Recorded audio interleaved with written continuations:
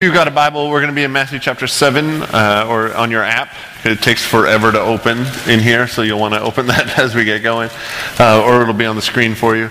We're talking through Jesus' Sermon on the Mount, and we're going to talk about Christmas when we get to the end of this. And when Jesus ends his Sermon on the Mount, which is his first big, long sermon, or his first long speech that he gives in the Gospel of Matthew, at the end, I don't know if he was hungry or tired or what, but he gets kind of angry. And Jesus just kind of goes off, and he says, the Sermon on the Mount is about how to follow Jesus.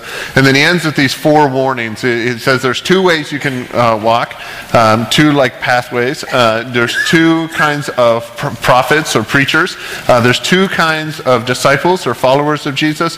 And then there's 2 foundations that you can build your life on.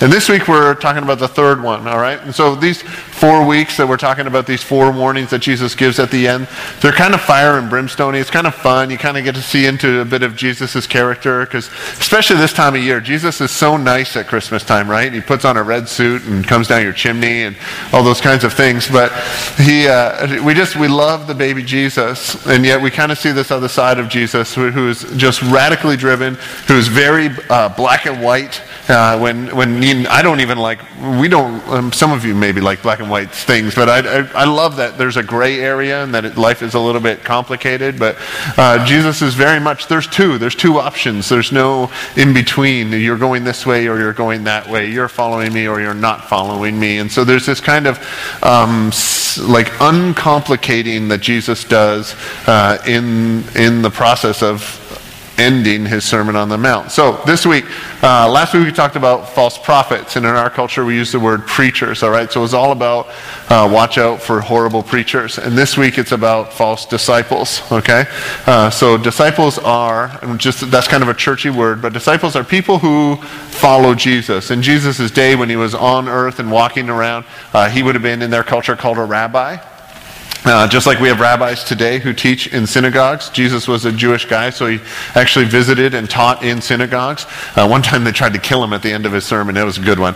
But he got away, thankfully. But there is this kind of, it's a cultural, like he's not objective. He's in a culture, and he's not just free of just being a human. And so Jesus is teaching, and as a rabbi, your followers who would do life the way you live life and the way that you taught, so they would follow your teachings and your example, that person would be called a disciple. And it was a high honor to be a disciple.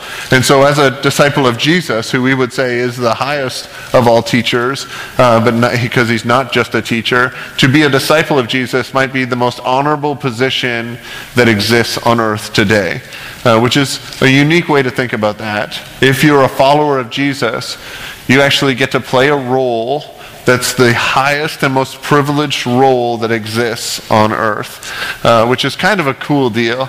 It's kind of a fun experience to think about, to say, of all the people in the whole world, I've been chosen to follow Jesus in this way. Now, when he ends his sermon, it gets a little bit aggressive, all right? And so I'm going to get a little bit aggressive because I'm going to talk about what Jesus is talking about, and we'll be okay with that, all right? So if you're here for the first time, we want you to know God loves you, all right? But if you need it, he's going to punch you in the mouth, all right? That's just, God loves you enough to hit you if you need it. Does that make sense? All right? And if you're married, sometimes your husband, he needs it. And so, it doesn't work the other way, all right? It doesn't. If you're sitting here like, no, we're going to have a different kind of conversation after, all right? We have an elder team and a security team and a trustee team, and they're responsible for those kind of guys. Let's pray, all right? I'd love to pray together, and then we'll be able to open our Bibles and say things that won't get us in trouble. Jesus, we ask today that you would teach us. We ask that you would shape us and mold us. We pray that the words of your teaching wouldn't be something that we say, yeah, this person over here needs it. But we pray that you would cut to our hearts, that you would examine us, and that you would just lay bare the things in our life that are enemies of your cross, and that you would forgive us and bring grace to our life, through your word and through our time spent meditating on it. In your name, amen. All right. One of the things that is a bit freaky if you go to some churches and they say there are multiple levels of meaning in this text, all right? And today I'm going to say there are multiple levels of meaning in the text. I don't want you to get freaked out. We're not going to do something weird like say the number of letters indicates this or that the 3 vowels says this, okay? We're not going to do something freaky like that. But we're going to talk about the depths of understanding and what Jesus teaches today. So I'm going to read the whole thing and then we're going to talk about the whole thing 3 times, if that makes sense. So it's kind of like, it's like you get 3 sermons and we're only going to do 1 offering, you know? So it's kind of a good deal. A little Black Friday or whatever. That was terrible. We'll cut that out of the recording because that's just stupid. So this is verse 21 of chapter 7. Not everyone, and sorry, this is Jesus actually speaking so that you know that. Not everyone who says to me, Lord, Lord, will enter the kingdom of heaven, but the one who does the will of my Father who is in heaven. On that day many will say to me, Lord, Lord, did we not prophesy in your name, and cast out demons in your name, and do many mighty works in your name? And then I will declare to them, I never knew you. Depart from me, you workers of lawlessness. Do you hear that? This is the last verse. And then I will declare to them, I never knew you. Depart from me, you workers of lawlessness. Or if you have some Bibles say, you evildoers. Kind of an aggressive thing to say to the people who were doing things for Jesus. The very first thing that we notice here, the obvious thing, is something that we know already. It's not who you know, or it's not what you know, but it's who you know. Right? It's not what you do or how many skills you have, but it's who you know. I got my first job. I enjoy working, so that is unusual, I understand, but I got my first job when I was 10. I delivered papers, had this huge paper route on a hill, and I had like 70-something papers that I would deliver after school every day, and I loved it. I thought having a job, I thought this is what everybody wanted. Not true. Okay, so, I would talk to my friends and they would be playing catch and I'd be like, you don't have a job? So I got that job though because I knew somebody. We lived in the neighborhood and we knew the guy and he was going on vacation, and so I did it while he was away, and then he actually moved or grew out of it or something. I don't know. I was 10, who knows? And so I end up with this paper route. I moved, I got another paper route, and then we moved again. I started high school and I got my first job cooking fries. One of the skills I do not have. So if you were in North Bay, Ontario in 1991 and ordered fries at Harvey's, I apologize. They were terrible. They were cooked very slowly, and so that job didn't really last. But I did telemarketing. So if you lived in North Bay from 92 to 95 and bought carpet cleaning or a long distance plan or that company, that was a bad company. So I would call people and lie to them. It was kind of an immoral part of my life, and that was telemarketing's a bad job. So yeah, just an inside scoop, if you get someone on the phone, the best thing is to keep them on as long as possible. That makes them furious, all right? Like if you just say no thank you and hang up, they love that because they know you're not. But if you like, hold on a second, drag it along and then say, let me ask my wife, and your wife says no, that's devastating. So there you go. So I just always worked. But all of the jobs, and this is probably true for everyone, you know, that first job you got was probably because you knew someone or your parents knew someone. Even out of college, you know, you can put out all these resumes and stuff, and most people end up with something because you know someone. And we think that's, if you have skills but you don't know anyone, you think that's a bad thing. Right? You're like, oh man, I'm better qualified than them or something like that. But when it comes to Jesus, apparently that's a good thing. And apparently for us, if you think about it, if you think about your skill level as far as living life goes, probably not as high as you wish it was. Like I generally wish I was better at being me. Does that make sense? Like I often think that I'm kind of a crummy version of what I'm supposed to be. Like I'm supposed to be this super guy, I'm supposed to be awesome, and I kind of try and keep falling on my face. The great news in this is that Jesus actually says, it's whether you know me or not. Because these guys go through this whole list. When Jesus is talking, it says, on that day many will say to me, Lord, Lord, and not all of them will enter the kingdom of heaven, which is Jesus' words that he's referring to heaven, both like the kingdom of heaven expressed on earth and heaven as far as an afterlife goes. And Jesus says, but the one who does the will of my Father who is in heaven, he says, on that day many will say to me, Lord, did we not prophesy in your name? Did we not do exorcisms in your name? Did we not do miracles in your name? And Jesus will say, yeah, but I don't know you. It's kind of horrible news if you thought you were impressing God with the way you live your life. Like if when I was talking about how I feel like I'm a crummy version of what I'm supposed to be, if you're like, well, a pretty dang awesome version of what I'm supposed to be, you may have a problem when it comes to Jesus. If you have this overwhelming notion that you are pretty much the best human being.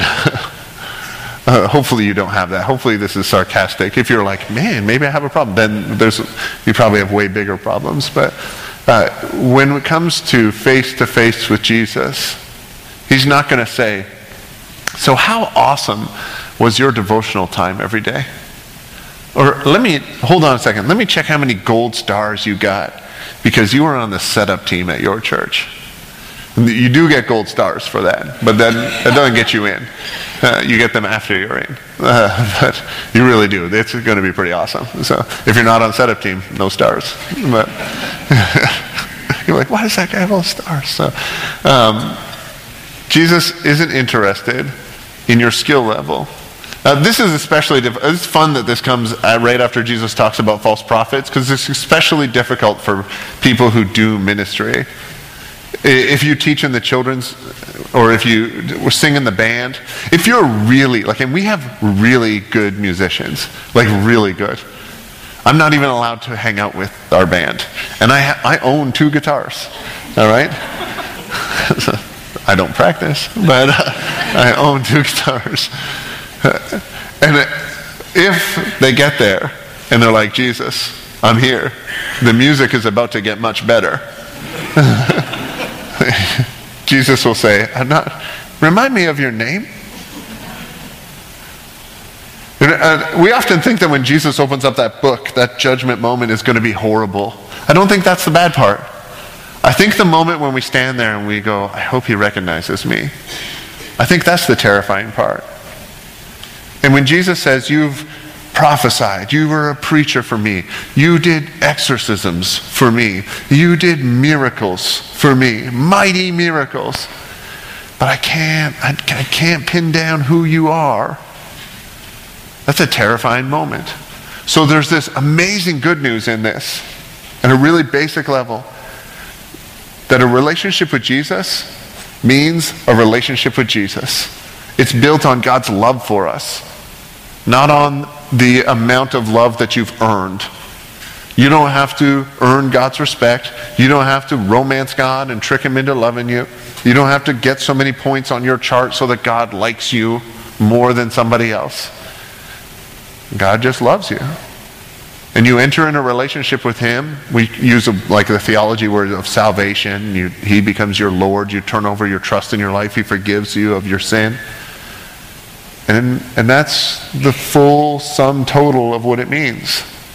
And Jesus actually points to saying, here's what I'd like. I'd like you to just do my Father's will. And the will of the Father, because we're a task-oriented people, we want to know what's the will. So we often say, love mercy, tell people about the gospel, walk humbly. We have a checklist. And apparently for Jesus, that means knowing each other. Having a level of intimacy with God. And this is what the scripture teaches. That being a Christian means you have your life in Christ, or Christ's life is in you. The unity between a Christian and Christ, a disciple and Jesus, is compared in the Bible to the unity between God and Jesus.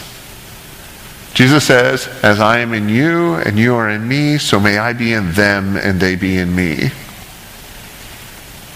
And we talk about God and Jesus, we say God is one, because that's what the Bible teaches. And so the unity between a follower of Jesus and Jesus is inseparable unity. There's no space there. And this is what it means to follow Jesus, to live with him. Now, this is that knowing part, and you see in the Bible, knowing is a metaphor for like a vulnerable level of intimacy. Especially if you read the Old Testament, it's kind of fun. They'll have some guy and he gets married and he goes in and knows her, right? And you know what that means. They do like a survey and talk about, so where are you from? And they really get to know each other, right? That's not true. But if you're in middle school here today, that is true, all right? But there is this knowing. When the Bible uses this word, it doesn't mean you know about Jesus. Do you catch that? It doesn't mean you have degrees. It doesn't mean that you can identify where Jesus works or that you talk to him. It means you know him in an intimate way. In that there's some people that you have relationships with that you don't need words. Right? You can look at them and they look at you and you know what's going on. You know it's either really good or it's really bad. There's some people, sometimes have relationships with people where you finish each other's sentences. It's that kind of thing. But we have that with the guy who created the universe. There's theologians. This isn't as popular with us today because we're a very task-driven people, right? But there's theologians in history, guys like Irenaeus, who's one of my favorites, people who've been dead for a couple centuries, and they actually talk about this divisionation of human beings, that the holy and the divine unions with human beings in such a way that being a Christian might be the most remarkable, miraculous thing that's happening. Like when you wake up tomorrow, if you're a follower of Jesus, the most incredible thing in your world is not the sun shining or the beautiful mountains. It's that the God of the universe lives in union with you.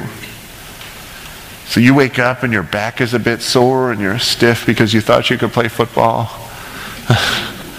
And you're like, this is horrid. Or you have a lot of stress on Monday morning because you have to go in and there's stuff sitting on your desk or at your workstation, or you have an exam at school. You know what's incredible? That you're fully unioned with God, who goes with you. And the Christian lives in Christ, and Christ lives in the follower of Jesus. It's inseparable. So there's this base level that Jesus is talking about that says we know Jesus. And Jesus says, I will judge. And he actually puts himself in that place, but we'll get to that in a second. Not based on your performance, which is good news. But I will base my judgment on my recognition, on our unity together. It lets us know that our actions aren't sufficient. That's great news. And I think that might be what love really is. If you see that in humanity, it might be the most beautiful thing. When you love someone, and no matter what they do, they can never repay the amount that you love them. Even if they were to serve you with their lives, you love them more than that. So, first of all, there's this knowing. Then there's this remarkable thing where Jesus says this: on that day, many will say to me, Lord, Lord, did we not prophesy in your name, and cast out demons in your name, and do many mighty works in your name? Some Bibles say great miracles.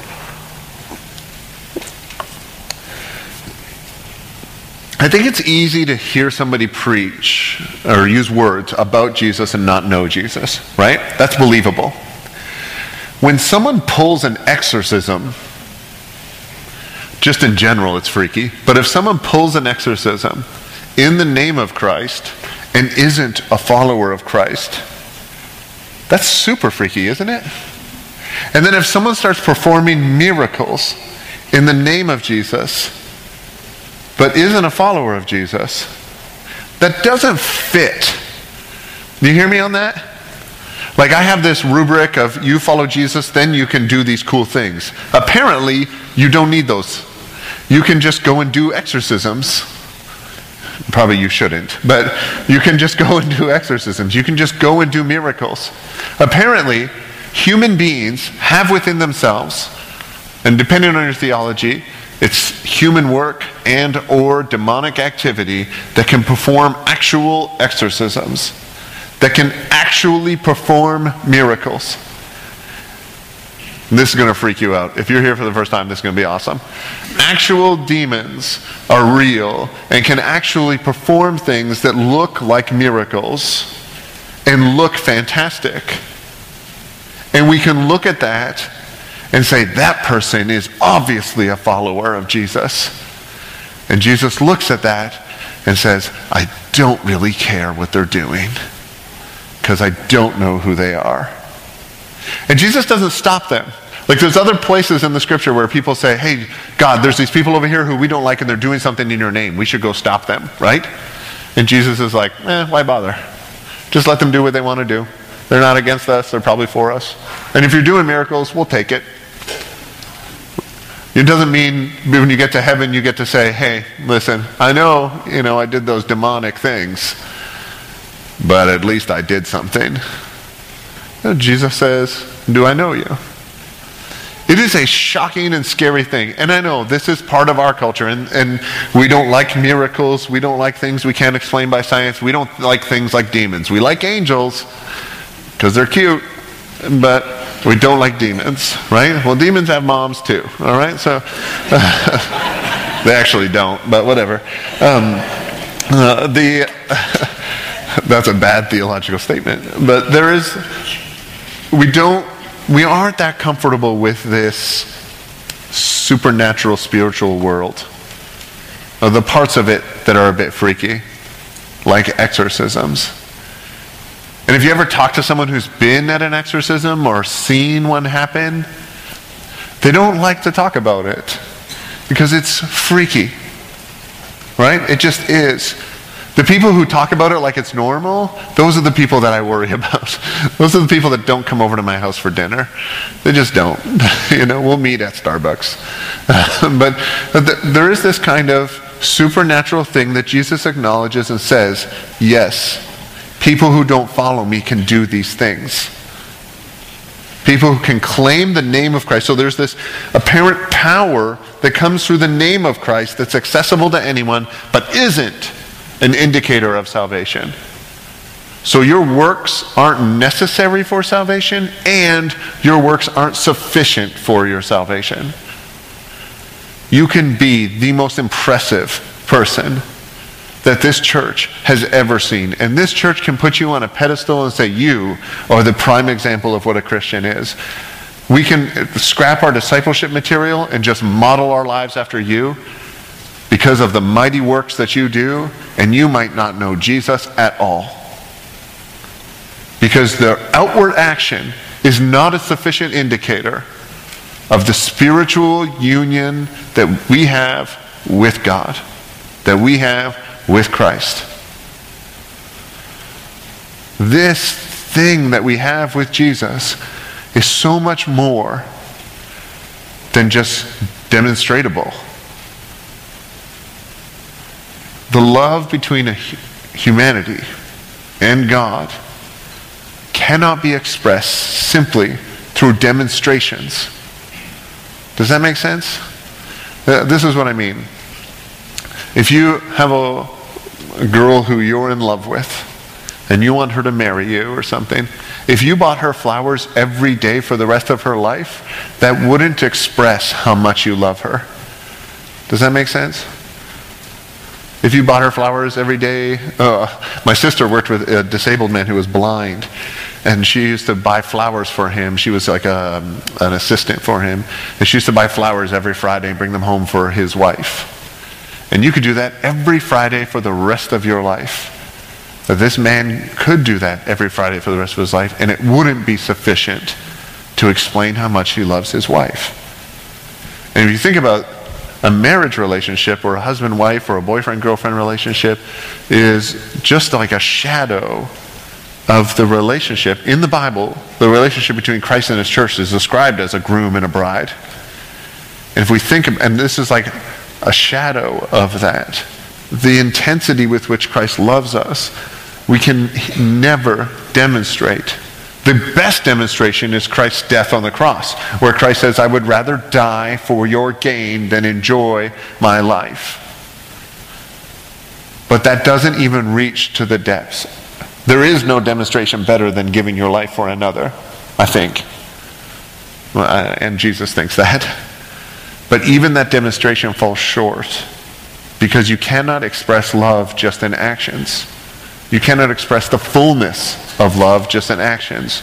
You express the fullness of love in knowing, in a vulnerable intimacy. So the first thing that we notice, the first level, is that it's not about actions, it's about knowing. The second thing we notice is that these actions can actually be deceiving. So not only are actions not needed, they're not sufficient as evidence. Then there's something that Jesus does that's difficult for us to follow, because we express that Jesus is God all the time. When Jesus is speaking to these people, he's speaking to Jewish people who follow God, who know the Messiah is coming someday, and their image of the Messiah is that he's going to run the Romans out. Watch what Jesus does here. Jesus says, not everyone who says to me, Lord, Lord. This is the first time in the Gospel of Matthew when Jesus is referred to as Lord. And this word Lord would be used commonly.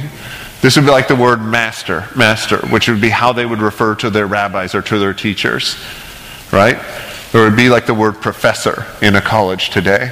We would call him the prof. This would be, you would call the rabbi the master. But this was also used as a word to describe God. You wouldn't mix that up. Like, they weren't calling the professor God, but they're saying, in the same way that God teaches me, the professor teaches me. And so Jesus says, not everyone who says to me, Lord, Lord, or Master, Master, or Professor, Professor, will enter the kingdom of heaven, but the one who does the will of my Father who is in heaven. On that day, and when Jesus is saying that day, he's referring to the day of judgment, the day, the end of days.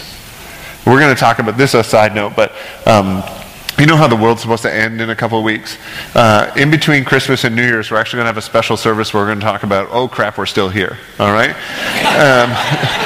And we're going to look at what the Bible actually teaches about that day. We're going to talk about the judgment day and all those kinds of things, all right?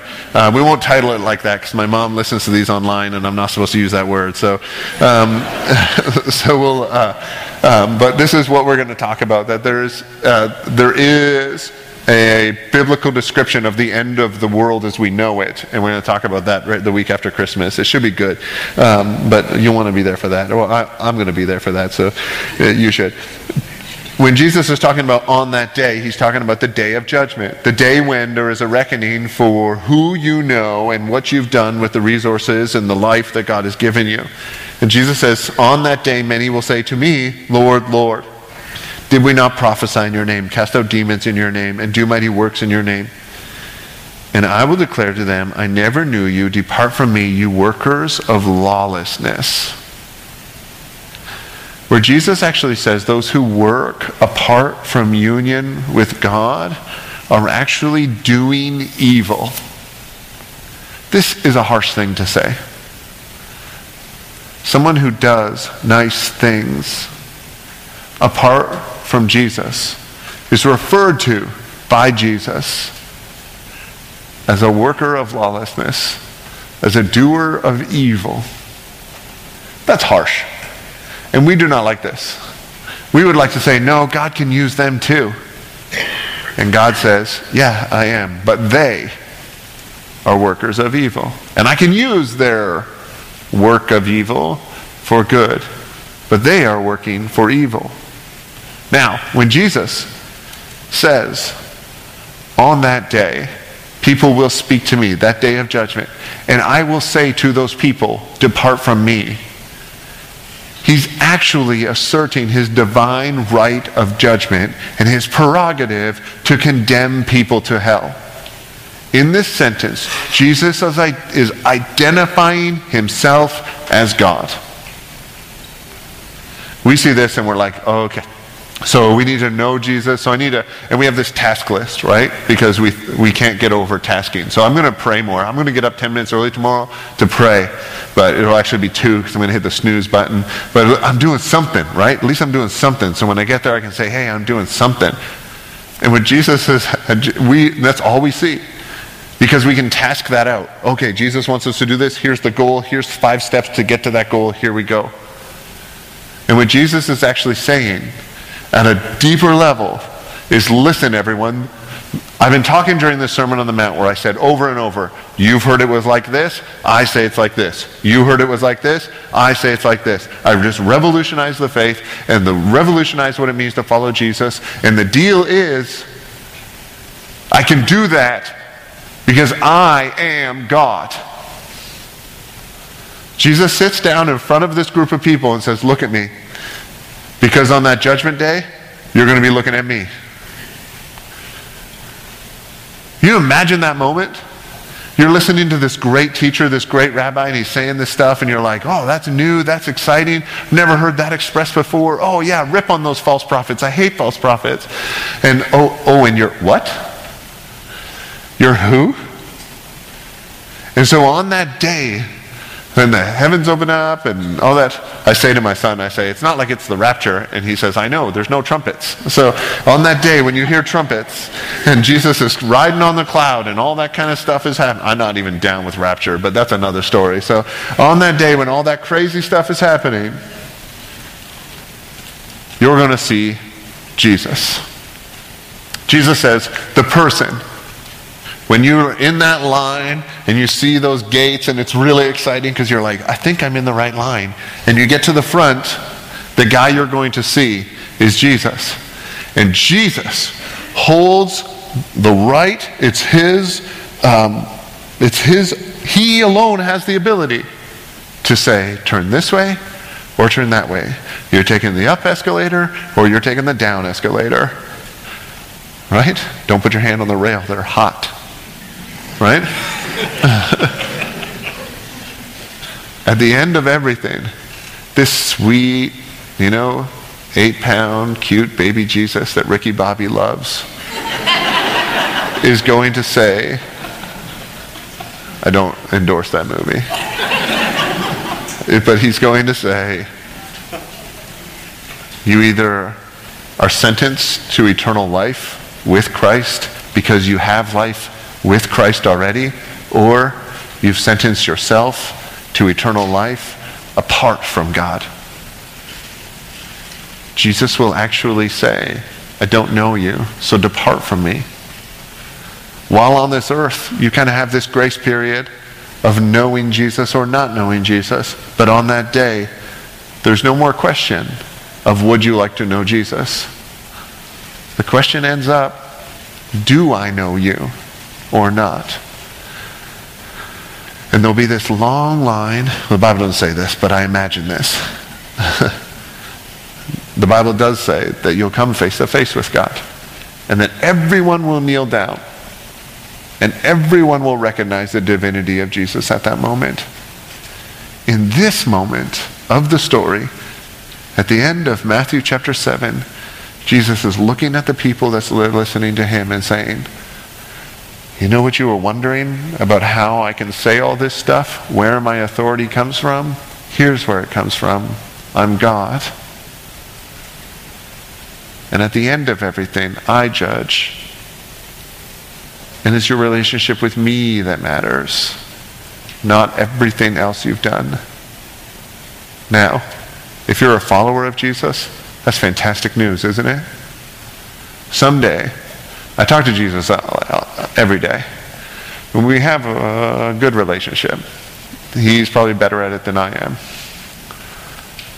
And when I get there, and I get to the front of the line, he'll recognize my voice. He'll see my face. He'll probably hug me, and there'll be that awkward moment because there's 2 guys hugging, and Jesus is a full-on hugger. And it's like, okay, And then, because we know each other, there will be eternity spent with each other. And I'll be that full version of myself that I dream of being. It's amazing news. If you don't follow Jesus, here's why it's fantastic news.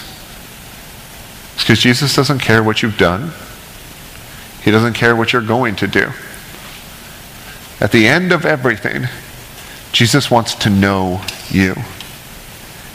He wants to just have that relationship with you. That union that God has with God the Father and God the Son, they want to include you in that. At my house, here's a vulnerable moment. You know those love languages? Mine's physical touch, all right? So please don't touch me. It is like when people touch me, I'm like, do we have that kind of relationship, you know? Like, are we that close? And it's hilarious. But people that are huggers are always, I'm a terrible hugger because I'm like, this is so intimate, you know? But when I express that I love my wife, we'll hug and stuff like that, or I'll kiss my wife. And if I'm in my house and I do that, it's like a magnet for my kids. It's like they see that union and they're like, I'm running towards that, right? Sometimes it's because they want to get in between us. Right? We went to the movies with one of our kids the other night. Can I sit in between you guys? They want to be in the middle of that. Because when they see a love, and I'm not saying that me and my wife are just like God and Jesus, because we're not always perfect, just her. You can write that down, husbands. There you go. That was terrible, so I'm sorry. But when you see that union, you can't help but want to be a part of that, right? And I bet this was true for you if you grew up in a home either where your parents loved each other, or if you had a friend, and this is true for a lot of us, if your parents had a hard relationship, but you had a friend, and his mom and dad seemed to love each other, I bet for some reason you wanted to go over to that house a lot. I just know that. Because that union and the love that's that pure is so weirdly attractive. And what God says is, yeah, I want to include you in that. The love between God and Jesus is the perfect expression of what love is. And God says, me and Jesus are hugging. Do you want to come and be a part of this big family hug? And there's something in us that wants to run towards that. And you might be here this morning and you've never thought about God. You've never thought you would be the kind of person that wants to be what people call a Christian or call born again. But what Jesus is saying, it's not about what you do. It's not about who you are. It's about this incredible love between God and Jesus, who is God, and his wanting to include you in that. The reason that Christmas is exciting is because it's Jesus reaching to humanity so that you can be included, so that you can be a part of who God is and what God is. We're going to pray together and then we're going to worship. I think we have a few reasons to worship today. And as we worship, if you've never sung to Jesus before, or if you've never thought about serving God, or never thought about asking God to forgive you, this might be a great time for that. Because what we've talked about is this great love that God has and this great love that God is. And it's expressed here in a rather forceful way. In that there is a right turn and a left turn someday at that judgment day when you meet Jesus. But Jesus would love to meet you now instead of then. So that when you meet him then, he can say, yep, I know you and you know me. All it takes to begin that relationship is to begin to talk to him, to say, God, I want to have a relationship with you. It doesn't stay that simple forever. We'll show you a Bible and you'll start to follow him and you'll enter into life that Jesus called the best life that you could possibly imagine. It might not be the easiest. It might not be like rainbows and unicorns. But it's the best life possible. So I'm going to pray. We'll stand and we'll pray together, and then we're going to sing. The band will come up and they'll come out, and we're going to worship God because of who God is and because of who we are in him. So let's stand up. If you don't know Jesus and you want to pray, I want to invite you to do that. You can pray like this, and I'll just kind of walk you through this. This is how I prayed when I first turned my life over to Jesus, and I just said, God, I'm sorry for making a mess of my life. I ask that you would forgive me for living against you, for my sin that caused you to have to die on the cross. That you were willing to do that, though, causes me to love you. And so, God, just live in me and be the Lord of my life and cause me to live in you. And then we would all pray. Maybe you've been following Jesus for a long time, and this message is such a celebratory message that someday you're going to be face to face with God. But today, you experience face to face with God. And when we're going to sing together, Lord, we pray that you would hear us as if you're standing in front of us, listening to us as individuals, us as a whole community. God, we would pray that we would be able to be so close to you as to notice the union that we have with you. Because we believe this is true, because your word teaches this is true. But sometimes, God, our life gets so busy that we don't even notice that we're living this incredible thing with God.